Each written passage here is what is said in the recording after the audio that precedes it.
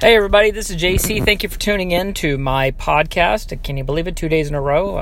Obviously, I'm feeling a little bit better. Have a little bit more time on my hands because my health has improved just a little bit.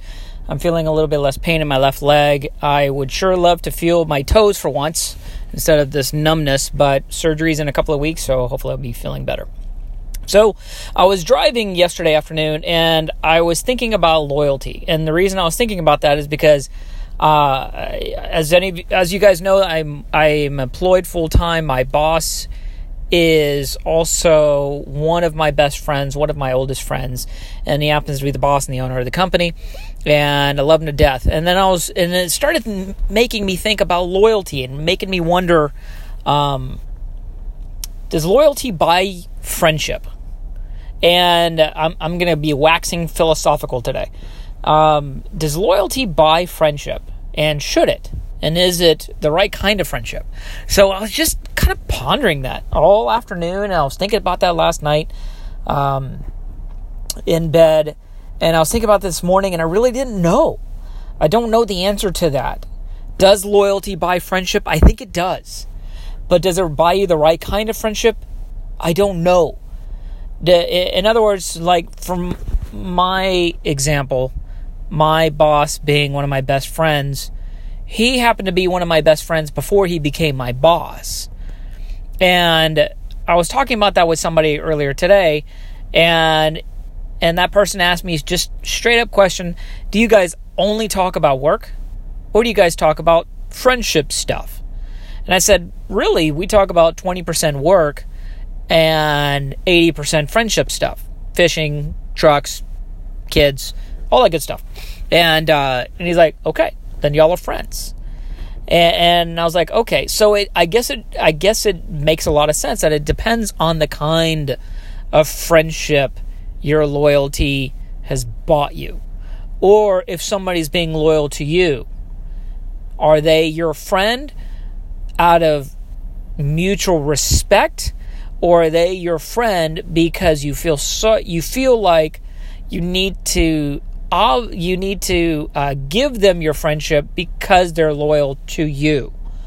So it's a semi-deep question, and I thought it was an interesting question to ponder. So I wanted to put that out there to you guys and see what you guys thought about it. Maybe you can take this into your own heart and in mind and sit there and say, well, loyalty should be this and friendship should be that. So you have a group of friends and they might be loyal to each other. Are they friends because they're loyal? Or vice versa? Were they friends first and then they became loyal to each other? Or does it happen at the same time? So if you have an employee who happens to be your friend and the employee is loyal to you, are you loyal back because out of obligation, or are you because they're the employee, or are you loyal back out of respect and mutual admiration for that person who happens to be your employee? So it made me start questioning my friends. And now I'm a 44-year-old guy. You guys know this. I'm a 44-year-old guy trying to make it in the colloquial world of life. Started an e-commerce business. I actually have two of them. I have eBay store and redefinegrooming.com. And I am busy working on those things, plus my full-time job. Last night I was at my middle child's dance recital, which was a lot of fun. I actually enjoyed it. It's very, very cute. And 2 hours of watching all these different dance routines by a bunch of kids, and it was a fantastic event. Also, just to let you know, sales in my eBay store, I've had 8 sales since last night, 9 now, because I just got one that popped up on my phone a few minutes ago. So I've had 9 sales since last night, or I should say late afternoon, like 5 or 6 o'clock, because the stuff shows up on my phone. So the eBay store's doing okay. Is it profitable? I don't know. If it's profitable, it's barely profitable.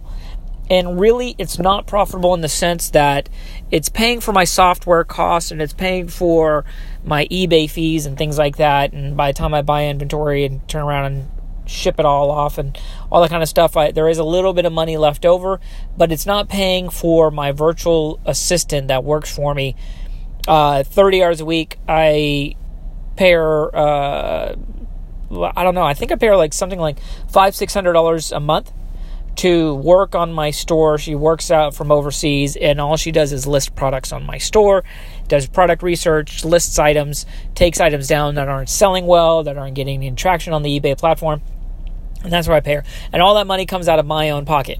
And I'm looking forward to the day when eventually I'm doing enough sales where I can actually, the store can actually pay for her and for my software costs. And then eventually, I'm doing all the order processing myself, by the way. All the order fulfillment, customer service, returns, things of that nature. I do all that. And eventually, hopefully I'll get enough sales in a day or in a month or what have you where I am profitable, and I'll be able to hire another virtual assistant who can take over the customer service side of the store. So that's my plan on eBay. Wish me luck. Hopefully I'll do that. But going back to the original question, does loyalty buy friendship? And should it? And is it the right kind of friendship? I think loyalty buys friendship. I think loyalty definitely buys friendship. Is it the right kind of friendship? I think it depends on, did the friendship start out of loyalty and does it morph into something better? And what I mean by better is the loyalty turns into friendship, and the two people, the one person who's loyal to the other person, is that person loyal back? And is their friendship kind of deeper than a superficial loyalty? Well, you're my friend, I'm going to defend you. Does it turn into something where I actually care for you? You know, do I care for you, and do you care for me? Do I give a crap about you and your circumstances in life? And do you give a crap about my circumstances in life? And are we able to mutually benefit each other with mutual admiration, with advice, with sometimes just a shoulder to cry on? And I want you to look at your friendships. I'm looking at mine and making sure that I have the right perspective on my friendships. And sometimes it's easier said than done. Sometimes you have to really dig into that relationship. Like, think about it and truly ponder where it came from and where it is today. I'm a 44-year-old guy, and I've got people who I call truly true friends of mine. I can count on my right hand and still have some fingers left over. I don't know if it's because I don't like to socialize. I don't know if it's because I don't trust other people. I don't know if it's because I am busy and I don't have time to go out there and make a lot of friends. And I think it's a little bit of everything. I'm not saying that I am not a trusting person. I do have some trust issues, but that's also because of my past, and I've had some things happen in the past. But I think a lot of it has to do with just, I'm a busy guy. I'm married 20 years, and I got 3 kids, and every night there's something going on practically. Right now, the way things are, even moving into summer vacations, we're lucky to be home at night to just have dinner. We're usually, mom's at some dance something, and I'm at some baseball something, or something in between. So I think it's a little bit of everything. We're just busy people. If you've got a friend, or if you know somebody that has to have a lot of friends, that needs to be surrounded, I would wonder if they need to be surrounded because they're a loving, caring individual, or if they need to be surrounded because they have some internal problems that they haven't worked out, and they need to find a group of people that gives them the self-satisfaction that they don't have, that they can't create for themselves. Does that make sense? Hopefully that makes sense to you guys. It makes sense in my head. The self-satisfaction where you can be alone in your own room, you can be alone in your own house, you can be alone at a restaurant and be comfortable in your own skin. You don't have to have somebody there that you can chat with. You don't have to have somebody there to make you look like you're not alone. Some of you guys might be alone. And some of you guys might be sad about being alone. What I say to that is that I love you and I'm praying for you. And maybe you don't have to be alone. And maybe you should be alone because you need to work on yourself. Maybe you're alone right now because you really should be working on yourself. And what I mean by working on yourself is work on your own insecurities. Work on your own things that make you insecure, sad, self-doubting. We all have our own demons in our head. We're all beating each other up. Just don't beat yourself up a lot. You know? That's what I try and tell myself. That's what I try and tell my wife and my kids is leave the past where it belongs, behind you. Easier said than done, but it's something that has to be worked on every day. Every day. You just got to work on it. I do. I have to work on it every day. I have those little demons creeping up in the back of my head, and I'm like, oh my God. I have to tell myself, shut up. Don't listen to it. Don't listen to it. It's not worth your time. It's in the past. That was 5 years ago. That was 10 years ago. That was 30 years ago, back in 5th grade, when that girl said she didn't like you. Stop beating yourself up over those kinds of things.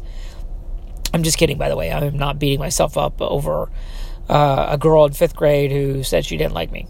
I can't even remember that far. But anyways, so we got to work on ourselves all the time. And what I mean by working on ourselves is not ignoring the problem. Not burying it with false friendships, false relationships, or eating ourselves to death, or telling ourselves, well, I'm happy being alone, and I only want to be alone, and therefore I'm not going to go out ever because I just want to be at home and stew in my own misery because I like it. Being alone is not a bad thing. Just making sure you're alone and healthy. That's the important thing. Healthy in mind, healthy in spirit, healthy in body. That's the important thing. And the same thing when you're surrounded by people. Make sure that they're healthy in mind and spirit and in body. I tell my kids all the time, you are who you surround yourself with. And it's true for us adults too. Might be more important. You are who you surround yourselves with. If you're going to surround yourself with positive, uplifting people, you will be positive and you'll be lifted up. And you're going to in turn want to lift people up. It feels really good when you do that, by the way. But if you're not surrounded by those kind of people, but you want to be a positive person, then get rid of those people. They're a cancer on you. They're a cancer on your life. They're a cancer on your surroundings. You're never going to go anywhere. You want to be a millionaire? Surround yourself by millionaires. Practice what they do. Follow them. Learn from them. You want to be a professional baseball player? Ditto. Surround yourself by professional baseball players or by baseball players. Copy them. Follow them. Learn their routines. Make it your own. It's just that way in life. We are creatures that are social. And when we're not being social, we need to make sure that we're not antisocial. We need to also, because some people, they just don't want to leave their house because they hate the world. Well, why do they hate the world? Because the world is bad to them. The world's bad to everybody. It's bad to everybody. I could tell you guys stories, and I might one day, that will let you know that I lost. Well, I'll tell you this, just brief tidbit. I lost most of my 30s to litigation, where I was being sued out of my butt. Lost most of my 30s. I'm 44 years old now. And I just now settled my very last lawsuit against me about a year ago. Finally. And you know what? I had nothing to do with it.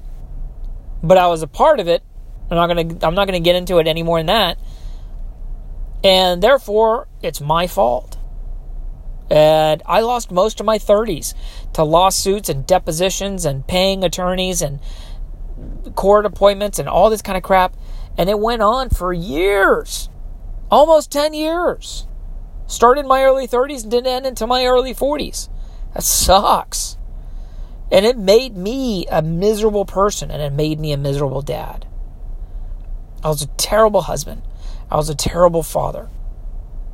I have no idea if I was any good at being an employee. Probably, but I could have been better. Now that's behind me. But during that process, halfway through it, I just was realizing that I am becoming something I don't want to become. A big jerkweed that hates the world and hates everybody because I think that everybody's out to sue me. It took me a long time to realize where I was becoming and realize that I don't want to be like that for the sake of my kids. It took me a long time to figure that out. Does loyalty buy friendship? Probably. Does it buy the right kind of friendship? I hope so. I think your friendship determines that. Anyways, I think I'm done for today. Love you guys. Let me know if you have any thoughts on the matter. In the meantime, give me a call. Let me know if you like what this content is all about. There's content, this platform, this podcast is about me starting my e-commerce business so that I hopefully can put my 3 kids through college if they want to go to college, and one day I can retire. That's what it's all about. But really, I'm here to talk about whatever. My daily process, my daily life. Hopefully you guys get some enjoyment out of this. Hopefully you guys get some interesting thoughts, content out of this. Things that'll benefit you in your own life. I'm not saying everybody who wants to listen to this are entrepreneurs like me or middle-aged dads like me or people with lower back pain like me. You can be anything you want. Anybody is welcome to listen to this, and I'm looking forward to making more of this for you guys. Love you guys. Take care. Bye.